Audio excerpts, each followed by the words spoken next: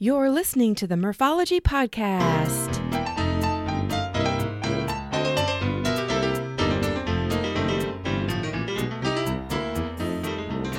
Thanks for tuning in to the Murphology Podcast, aka Murph here to share interviews about biking experiences from cyclists who have pedaled to places all over the U.S.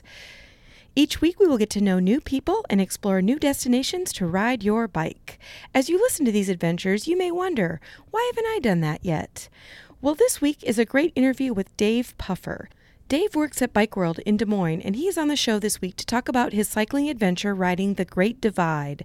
The Great Divide is about 2,800 miles of pedaling from Alberta, Canada, through British Columbia, and then south through Montana, Idaho, Wyoming, Colorado, and finally through New Mexico, all the way to the Mexico border. Dave's expertise in long-distance cycling tours, along with the help of maps from Adventure Cycling, resources from bikepacking.com, and a book by Michael McCoy called Cycling the Great Divide, got him and his friend Gary through 33 days and some of the best scenery he's ever seen. So here's my interview with Dave Puffer. Enjoy. All right, well, on the show today is Dave Puffer. Hey, Dave. Good morning, Kathy. How you doing? Good. Well, I appreciate you being on the podcast today, and the topic is going to be adventure cycling, and I'm so excited to hear your story.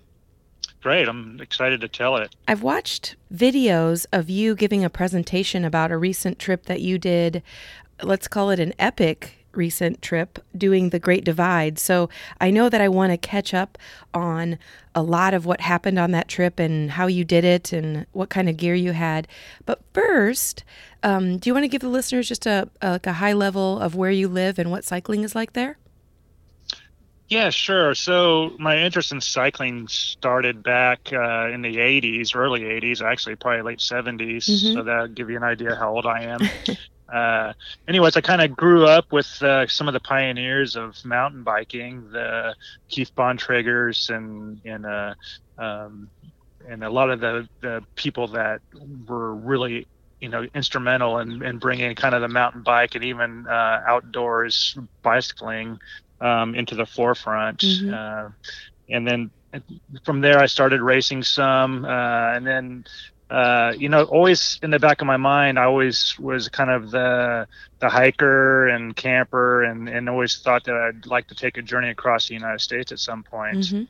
After high school and between college semesters and primarily the summer semester, I was on a scholarship in college, so I didn't really have to work, which was glorious. Yeah. So between my freshman and sophomore year, I decided I was going to ride my bike across the country because I was kind of poor and I couldn't really afford to drive. So I decided the best way of doing that is by bike. And so I got some old panniers from a friend and then just headed off. Not really sure exactly where I was going, Wow. but I knew I had about 2.5 months to do it. So. And were you solo? I was solo. Wow. Yeah. So the first trip I was living in LA, so I was kind of half the battle was already won because I was starting on the West Coast and I knew I was going to go to the East Coast.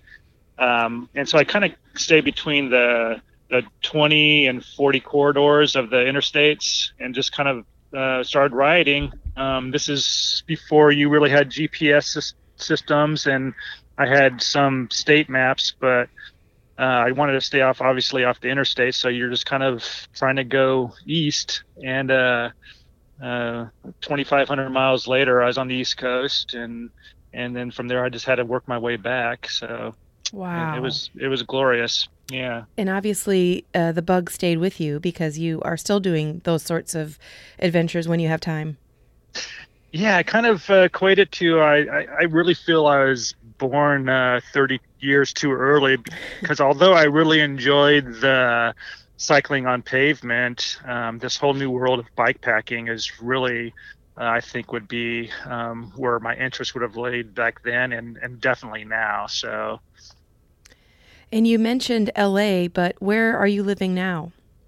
I'm actually in Iowa, so I'm in Des Moines. Mm-hmm. So I spent most of my adult life in California working, and some 12 years ago, my wife and I decided to move back to the Midwest, and set down some roots here, and it's been a nice journey so far. And I'm sure listeners know that I also live in Iowa, and we have to brag just a little bit about what is in Iowa as far as biking, like terrain, because it's not a flat state. Even, people who just drive on Interstate 80 and go through Iowa, there is every kind of terrain you can think of. Of course, we don't have mountains, but we do have elevation, and we do have farm roads, and we have gravel and mountain biking, and of course, road riding. Yeah, absolutely. The beauty of this state is, you're saying rolling hills, a lot of gravel roads. I think if you added up all the miles of gravel roads in Iowa, it far surpassed the paved roads. Right. And so, that's opened up a whole nother world of this gravel biking, and which is kind of parallels bike packing quite a bit. I know I work for a company that carries Treks, and it's been the last 4 or 5 years where this whole gravel bike explosion has occurred, and now it's one of our top sellers. Wow. Yeah, I know. I jumped on that bandwagon, got my first gravel bike this year, and it's still hard to believe that I can say that, because I would almost say it was within, I don't know, maybe 2 years ago, if I would see a gravel road, my bike would just fall over. Like, I just couldn't even understand the dynamics of riding on loose rocks. And now that you have the right equipment, it's so fun, and just the places that you can see. Exactly. Yeah. The whole nother world of with people on pavement roads, this distractions you have with texting and driving. If you can get out there in the back roads, I think it's not only from an adventure standpoint a lot more appealing, it's also safer. Yeah, I completely agree with that. Right. So let's get into, you have been on quite a few different epic adventures. And when I say epic, I'm talking about not week-long tours, but I'm talking about months on the road with you and your bicycle. I think your most recent one was the Great Divide. Is that true?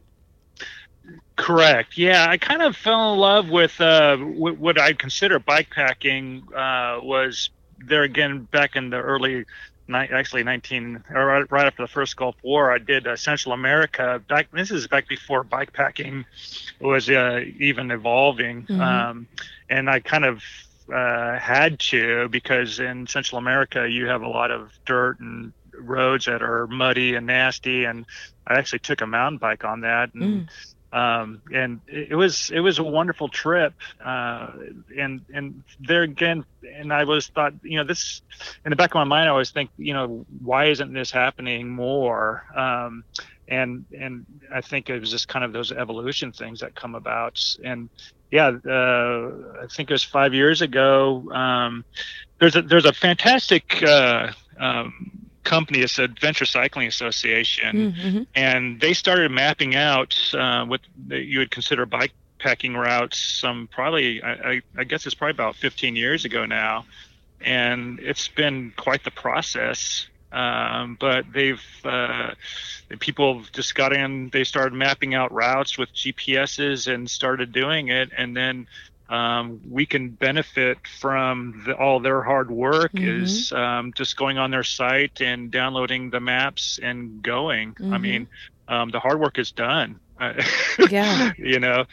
There's a whole nother website now. It's not necessarily new, but it's bikepacking.com. There again, you got all these wonderful routes, some, long weekend routes, some 1 week routes, and some that are epic, 2-month routes. So, it's just a glorious time to be in that whole bikepacking world.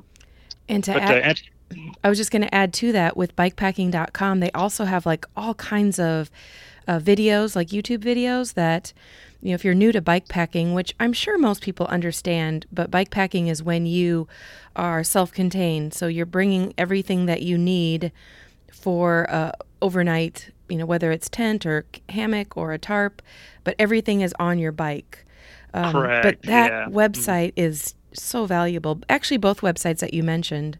Yeah, in particular, bikepacking.com, because it's not only a resource for mapped routes and everything, but it's also a fantastic resource for equipment, your gear that you're going to be carrying, types of bikes to to use, food to bring, watch out for this, watch out for that, Mm-hmm. so it's a all inclusive kind of one-stop shopping world, really. I Mm-hmm. mean, and then Adventure Cycling there again is just they're the kind of the pioneers of all the mapping of all Mm-hmm. these different routes.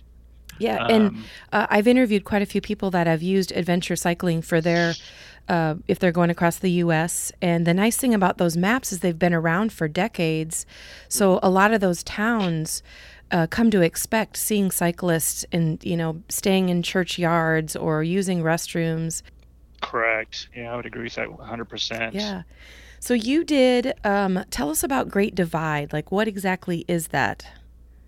Wow. So the Great Divide is starting up in Alberta, Canada, and then you kind of traverse into British Columbia, into the States. The route itself is about 2,800 miles, Mm, and you end up in Antelope Wells, New Mexico. mm, So you go Alberta to BC and to Montana, a little bit of Idaho, Wyoming, Colorado, and New Mexico. And you're following the spine of the Continental Divide the entire time. So mm. And you're on a about nine. bicycle, right? This is a Yep, you're bicycle in the. ride. Yep, we were both. I went with my best friend Gary Hall, and we decided to do it. It was there was quite a bit of planning involved. Logistically, there's kind of a challenge because you got to get to Canada, and his wife was gracious enough to take us up there and drop us off, Mm, and all we had to do is ride to the Mexico border, and mm-hmm. that's where my wife picked us up. So. But in between it, it's just it's an amazing adventure. I mean, it's psych. I mean, you have this wonderful machine, a bicycle that you're putting your house on it basically, Yeah. and you're riding day to day to some of the most beautiful scenery in America. Mm-hmm. So Mm-hmm. it's if you love or if you even like camping and you like bicycling, I don't think there's any better thing you can do. Mm-hmm. And you mentioned it was 2,800 miles. How long did that take you to ride?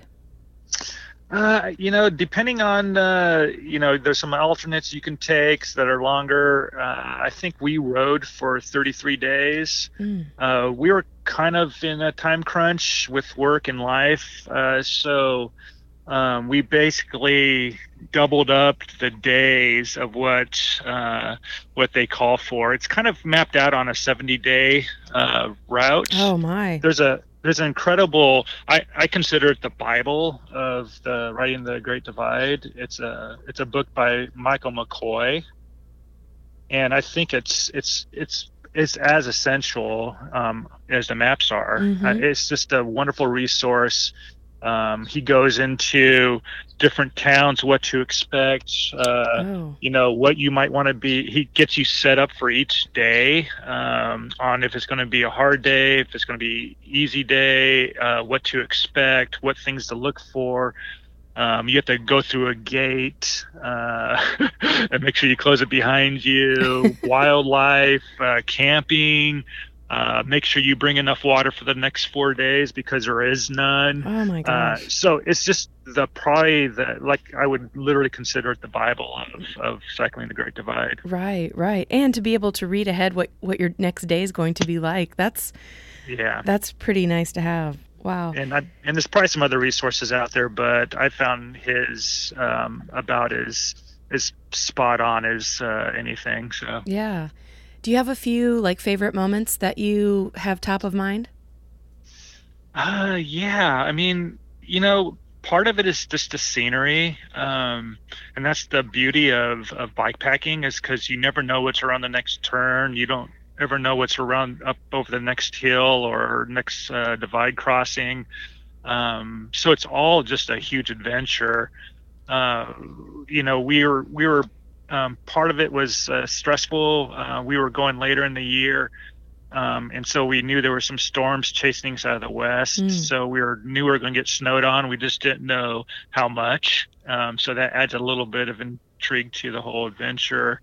But yeah, if anywhere from running into a bull moose where you're Oh having my, a standoff in the middle jeez. of the trail and wondering what he's going to do, and maybe he's wondering what we're going to do, and to these wonderful glacial lakes that you're finding in Montana and Wyoming, and the basin of Wyoming is incredible, where you're high desert and you're surrounded by wild horses Mm. and pronghorn antelope. Of course, we all know Colorado's its glorious scenery. Uh, and then New Mexico's got the Gila Mountains and the desert. So, I mean, it's I think it's got everything that America can offer, Mm-hmm. in a trip, and then maybe then some more, that's things you wouldn't ever expect to see, and you got these memories in the mind probably forever, Right.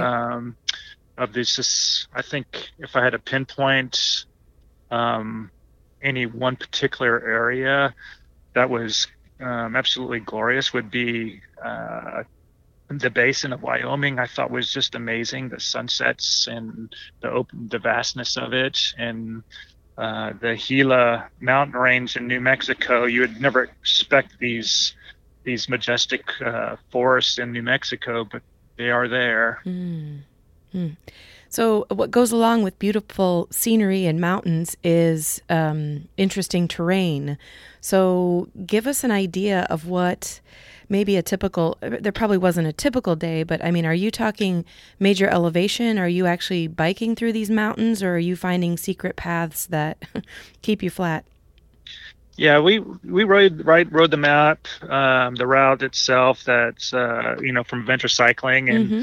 and so I guess to equate it, we were doubling up the miles that they'd call for. So instead of one pass a day, we were typically doing two passes. So you're climbing, probably 6 to 10,000 feet per day Wow. of climbing.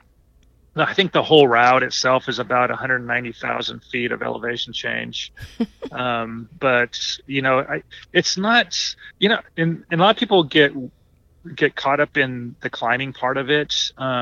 It's not flat. There's a lot of hills and everything, but like you were saying, there's no mountains to train on. So I think an important thing to remember is that if you're in a good, I just say physical shape, if you Mm-hmm. got a good base of cycling, anybody can do this route. Mm-hmm. There's nothing technical about it. I mean, you're on secondary forest roads.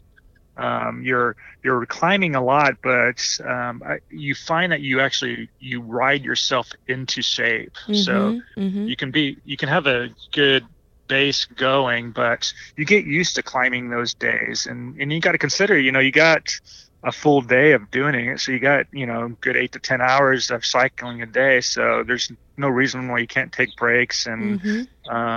and that's not saying that it's easy, because it's not, but it's completely doable. I Mm-hmm. mean, especially if you do the 70 days. In a lot of ways, I wish we had that kind of time, because I think, when you're pushed for time, you don't take the time that you really want to really enjoy the areas you're in. Sure. And I think a lot of it too has to do with your bicycle choice. So, do you want to give us a highlight of what bike you had? And Yeah, so the first route I did was, I guess going back, I've used Trex in the past for some of my tours and stuff, and this on the Continental Divide, I used a Salsa Fargo, mm, because going back, the was it 5 years ago. This is kind of it was the kind of one name out there, Salsa, that really made a dedicated bike packing bike. mm-hmm, Since then, Trek has come out with an 1120, and Specialized has got theirs, and but it was kind of like the go-to bike, and it was wonderful. I mean, I had a triple chain ring up front, which I was glad I had, because I'm old and I like that grinding gear. It's just to spin up after you've been pedaling uphill for 3 and 4 hours, it's nice to drop down into a low gear and kind of spin your way up the rest mm-hmm, of it. I know more modern bikes now have a single up front chain ring. And I don't know. There's people that have done the Continental Divide on a single speed.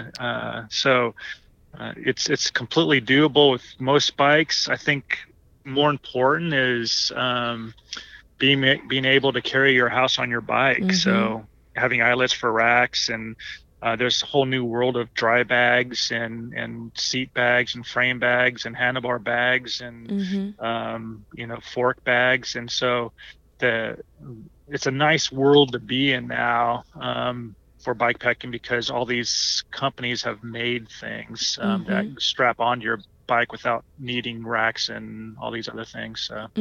And the bike is definitely important, but like you said, you have to remember that you're carrying your house on that bike plus your body. So did you ever weigh your bike? Yeah, so the bike itself was about 28 pounds, and then the gear added another, just the gear dry without any fluid or water, was another 25 pounds. So you consider you're already 50 something pounds. And I remember one point in New Mexico, we were carrying about 11 liters of water. So Wow. You got another almost 30 pounds of fluid on top of it. So yeah, you're packed down. So yeah, you have to have strong wheels. A lot of that load's being pushed to the rim. So I think as important as the componentry on the bike is a good set of wheels that can carry that load without breaking spokes and being stuck in the middle of nowhere. Any like tips on gear choices? You mentioned dry bags, which is probably super, super important, but did you go for super lightweight tents and clothing and sleeping bags? Yes, to all. Yeah, there again, the last 5 years has just been instrumental in new companies coming out with all this bike packing gear. But when I was getting ready for it, I spent a year kind of planning for it. The go-to company was Revelate Designs. And they made kind of everything. They had the seat bags, the frame bags, the handlebar bags, and since then there's a number of smaller niche companies out there that have come up with what I consider fantastic designs and quality. And I think quality is, if you're going to spend as much on your equipment as you do on a good bike. Yeah, so that's true.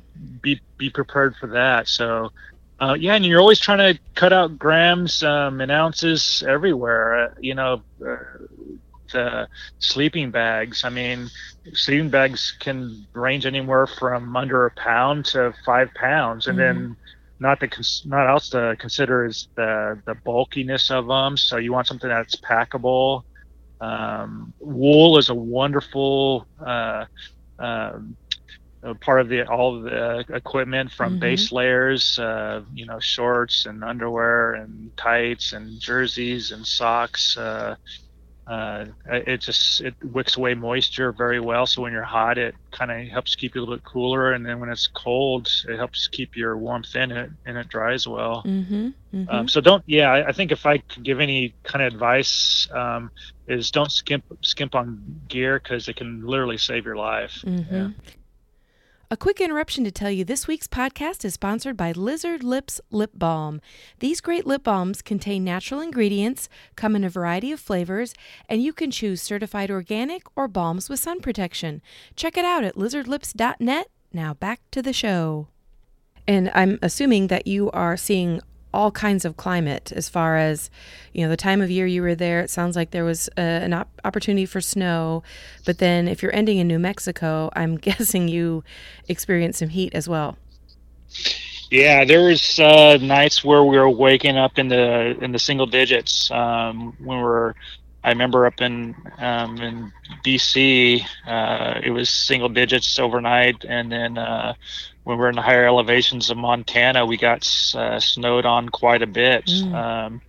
So yeah, and then to answer your question about New Mexico, 100 plus degrees in the baking sun, where there's no shade, none. I mean, so yeah, you have to be prepared for all that that and then the other big thing is there's times where you're not going to see another town for 3 and 4 days. So yeah. you have to be prepared. Food is obviously the beauty of the Continental Divide is that you eat as much as you possibly can eat or want to eat, because you're not going to gain any weight. You're still going to lose weight on the trip. You just cannot take enough calories in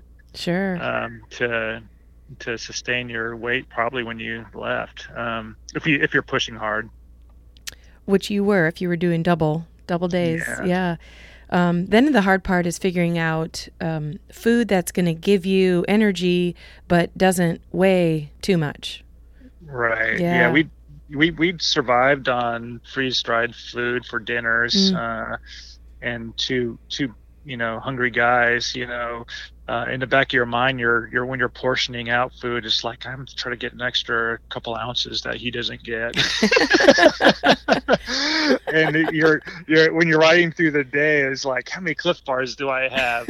Maybe I can hide one from Gary, and so yeah, some of that the natural survival skills come into play. And even though you love your brother you're riding with, you're still in the back of your mind is thinking, God, am I going to run out of food? Or worse, am I going to run out of water? So right. And that brings up a whole nother conversation of if you're doing a kind of a what I consider an epic ride like this, if you're going to go with somebody, which I strongly suggest you do, because going out by yourself on something like that, I wouldn't necessarily advise.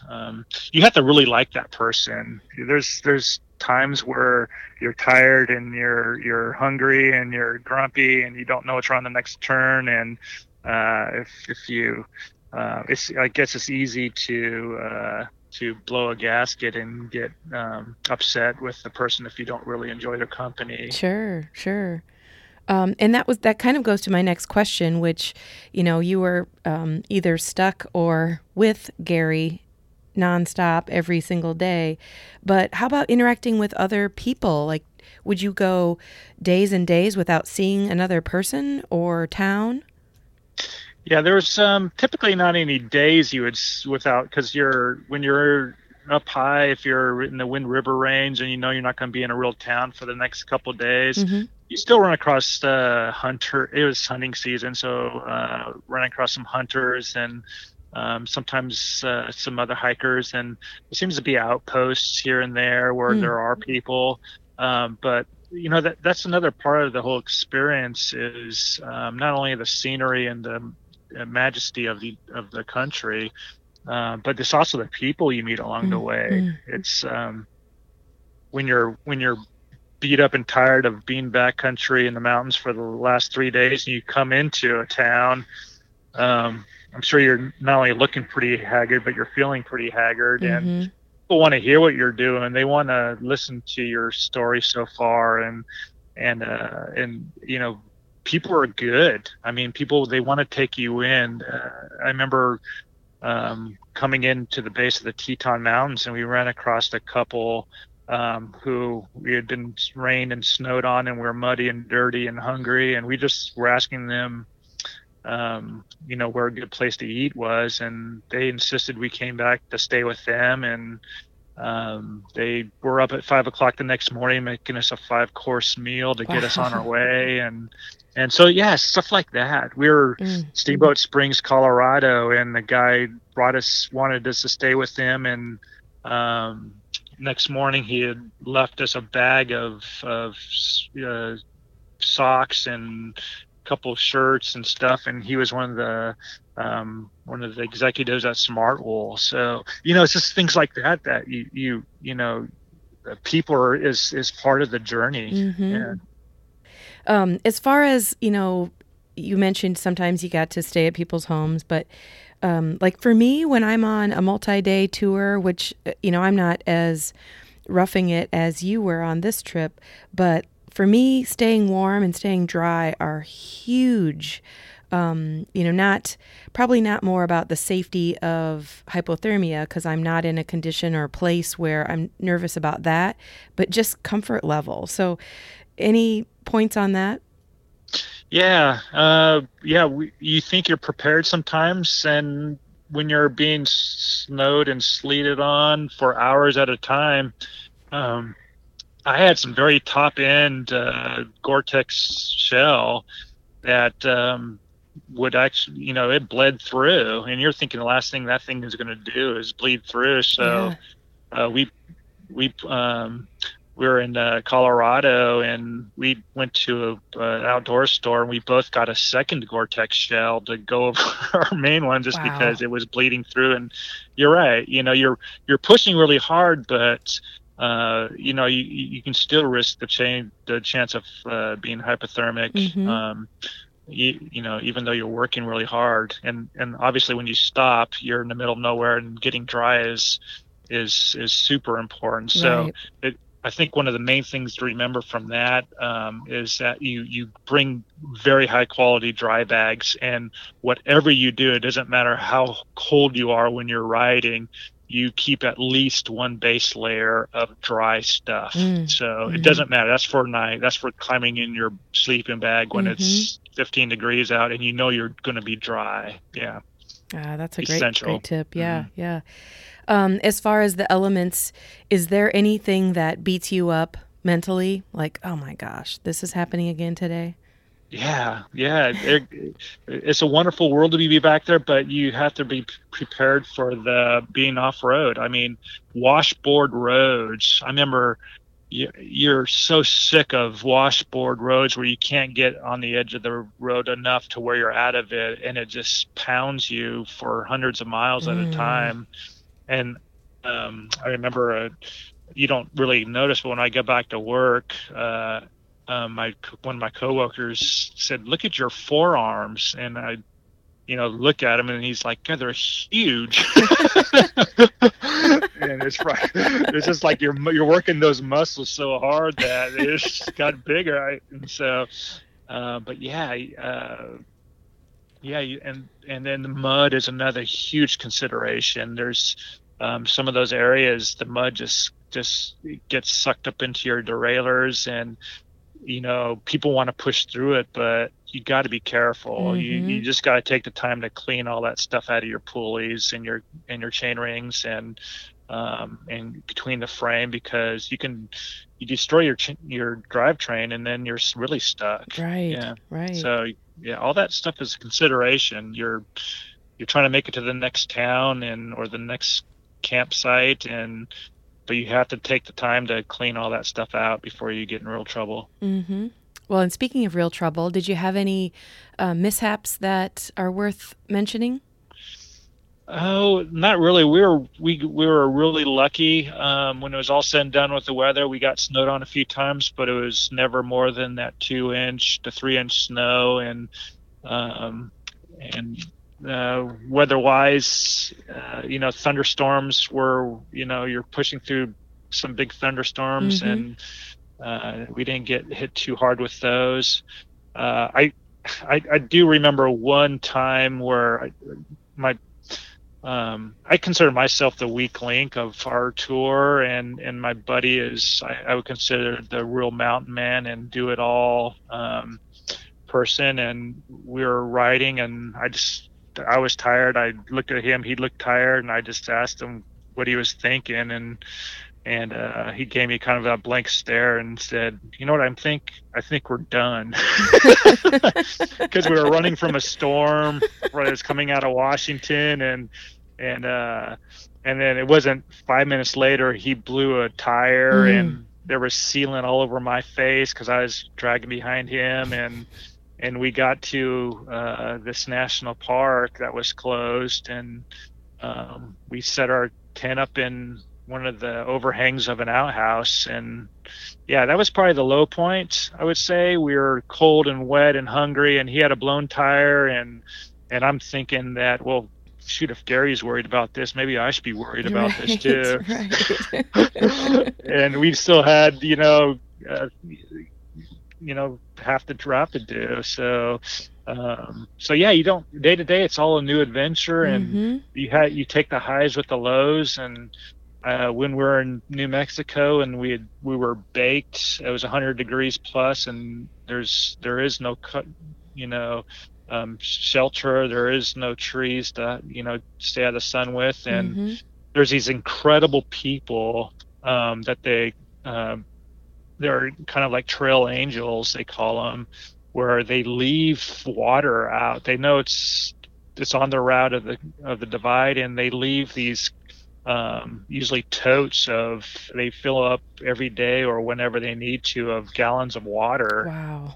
And they'll leave crackers and peanut butter and all these things in there, and those are vital. I mean, you're going through several liters of water a day, or and then to find them on the side of the road and fill up and leave them a few bucks for the next group is essential. Yeah.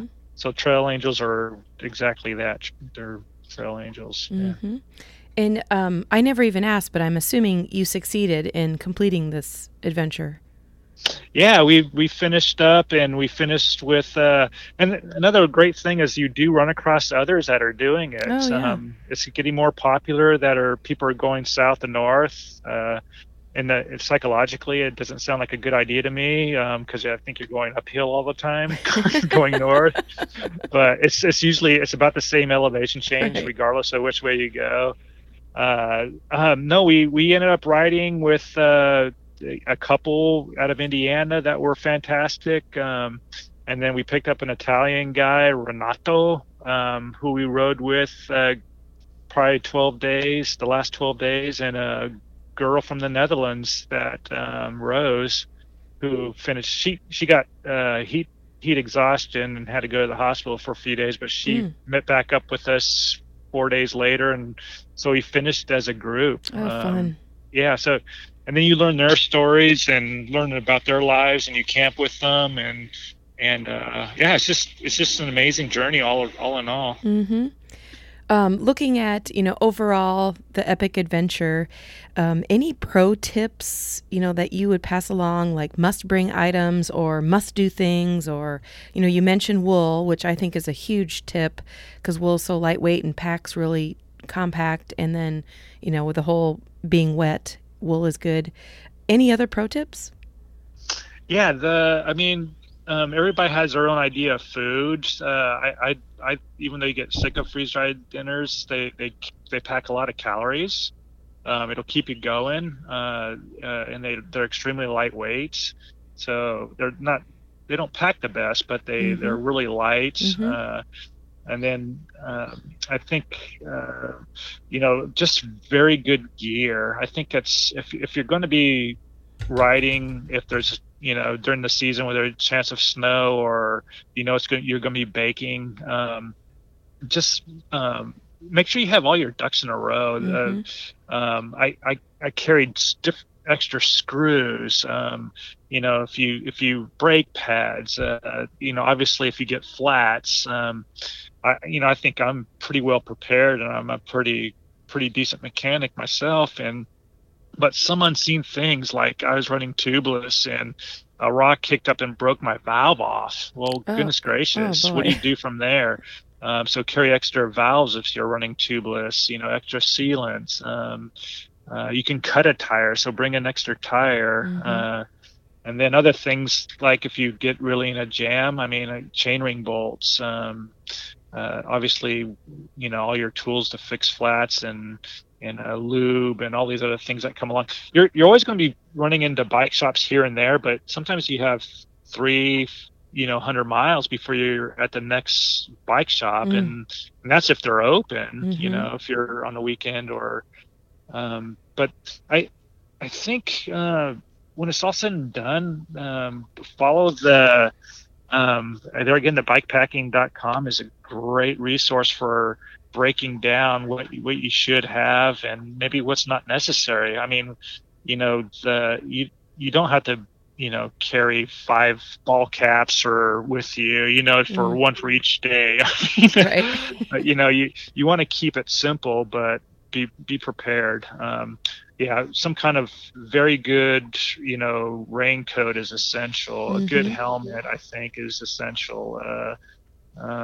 Wool and base layers and a good pair of cycling shorts and just kind of common sense things. But they can make the difference between a horrible trip and a great trip. And of course, you mentioned you were doing a route that's already been established through adventure cycling. If this is probably a silly question, but obviously you didn't have electricity very often. So were you using some sort of GPS device, or were you good old school paper maps? Yeah, I had a GPS. I used it a few times, and we. So the big mistake we did make was second guessing the maps. We ordered all the maps through Adventure Cycling, and they're extremely detailed. It's got all the topography.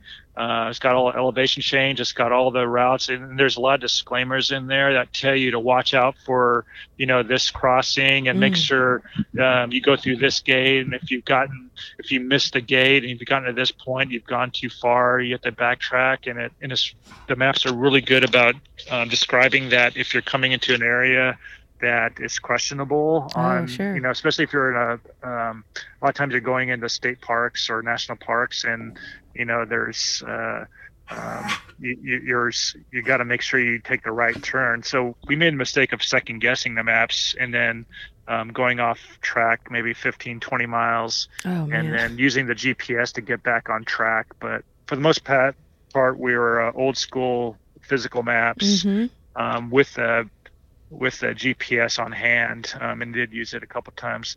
I think if you're going to go solo, probably an essential part of the equipment would be getting a spot tracker, so the loved ones at home can follow you. And if your spot hasn't moved in a couple days, then they at least know where you're at, and maybe you're in trouble of some kind. Yeah, that's a good tip. Do you have any trips in your future? Yeah, so the next trip I plan on doing is it's been mapped out the last, I guess it's going on year 3 now, but 2 years complete. It's called the Wild Wild West, and that's going to be essentially the Continental Divide, just a little bit further west. So it starts up in Roosevelt, right on the border. It's all U.S. It's not Canada, but it's the same distance. You kind of start in Montana and then swing into Idaho, do the whole Panhandle, and then go into Utah and then Arizona. So different states, but you're still about 2,900 miles, about 180,000 feet of climbing, and you're actually in more national forest on that route as you are in the Continental Divide. Oh, okay. And is that also Adventure Cycling map? Yeah, so that's on Adventure Cycling, and it's also on bikepacking.com now. Oh, okay. So you can check that out. Yeah. And that's a whole other thing, is that there's so many bikepacking routes, long weekends that are close to here. I mean, you got up in Minnesota, you got the Straddle and Paddle, you got Chequamegon in Wisconsin, you got South Dakota. So there's a lot of places just around here you can do some bike packing. Yeah. And we could probably talk hours about just the scenery and the beauty in each of those locations. Like everything's so different. Yeah. I did the Paddle and Straddle last fall, and it's just a 180-mile loop. So you park your car at Temper State Park, and then you just do a 3-day ride, 60 miles each day. It's flat as flat can be. So there's part of getting into bikepacking is you kind of want to get out and do what they call 24 hours rides, where you do an overnighter somewhere and see what works for you, see what doesn't work, what kind of stove you might want, what kind of food you like doing, what's simple, and do some shakedown cruises before you do something epic. And the Paddle and Straddle to me is perfect, because 2 nights on the route, and then you finish the day going through some along Lake Superior. It's just absolutely beautiful. You go through Grand Marais, where you can stop and have a good lunch and a nice cold one if you want. Mm-hmm. And yeah, it's just, I think it's the perfect, long weekend route to get ready for something bigger. Mm-hmm. Mm-hmm. And back to your Wild Wild West adventure, is that coming up in the next couple years or this year? Yeah, I think it's going to be this year. I plan on going to, I'm taking off next month, and I'm doing what I consider some of the best mountain bike routes along 5 states. I'm going to do Northern California, Oregon, some Idaho, Utah, and Arizona. And that's just going to be like day mountain biking, kind of higher elevation routes, and just check out some true mountain biking. And then hopefully next year will be the Wild Wild West. Nice. Well, to end it out, any sort of what's the key, in your opinion, or good advice to give somebody who's considering doing long distance cycling? Yeah, I think a part of the whole thing is a good support mechanism. Obviously, work. I'm blessed to have Bike World allow me the time to do trips like this. I have a wonderful wife that's willing to hold down the fort and take care of all the necessities while I'm gone playing, and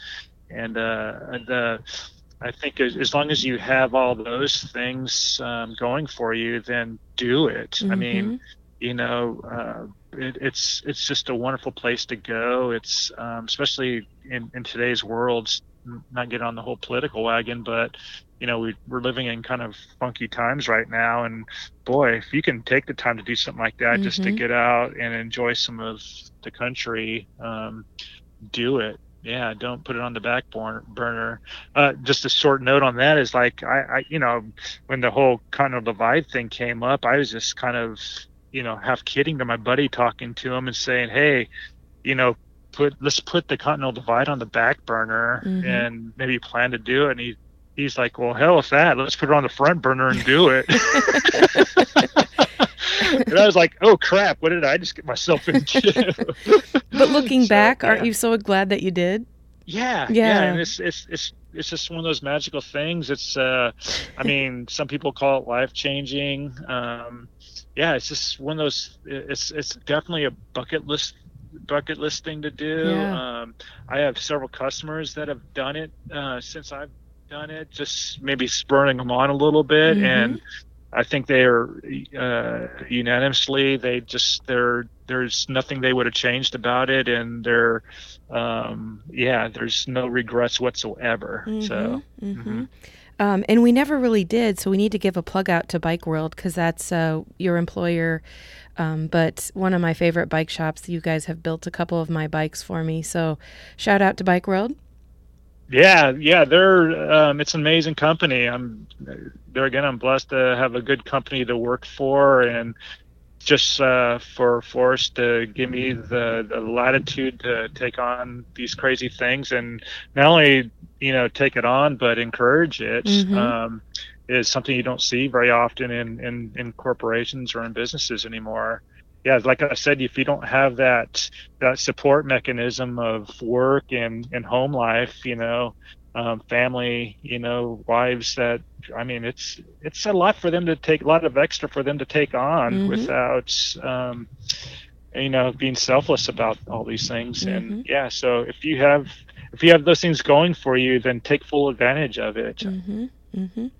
Well, I do know you can go to the Bike World Facebook page and find at least one video that was recorded of you talking about the Great Divide. But do you have any place where people can follow you? I think from the Continental Divide standpoint, there should be on the Facebook, Bike World's Facebook. I think it's called Dave's Great Adventure. Cool. There's a lot of pictures on there, and I kind of give brief descriptions of where we're at and what we're looking at and what we're doing, and it's I try to take nice scenic pictures of everything, and I think that's still active on our site as well. Awesome. Anything you want to plug?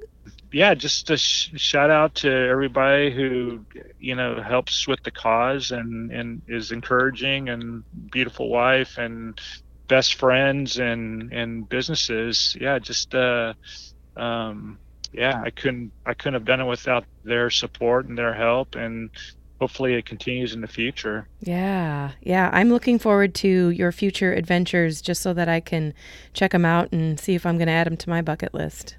Yeah, do it. I mean, there again, it's I always figure we got this one trip around the block. Let's take full advantage of it. Yeah. Yeah. Well, Dave, thanks so much for being on the podcast. Yeah, and thank you for inviting me on, and hope I hear from you soon.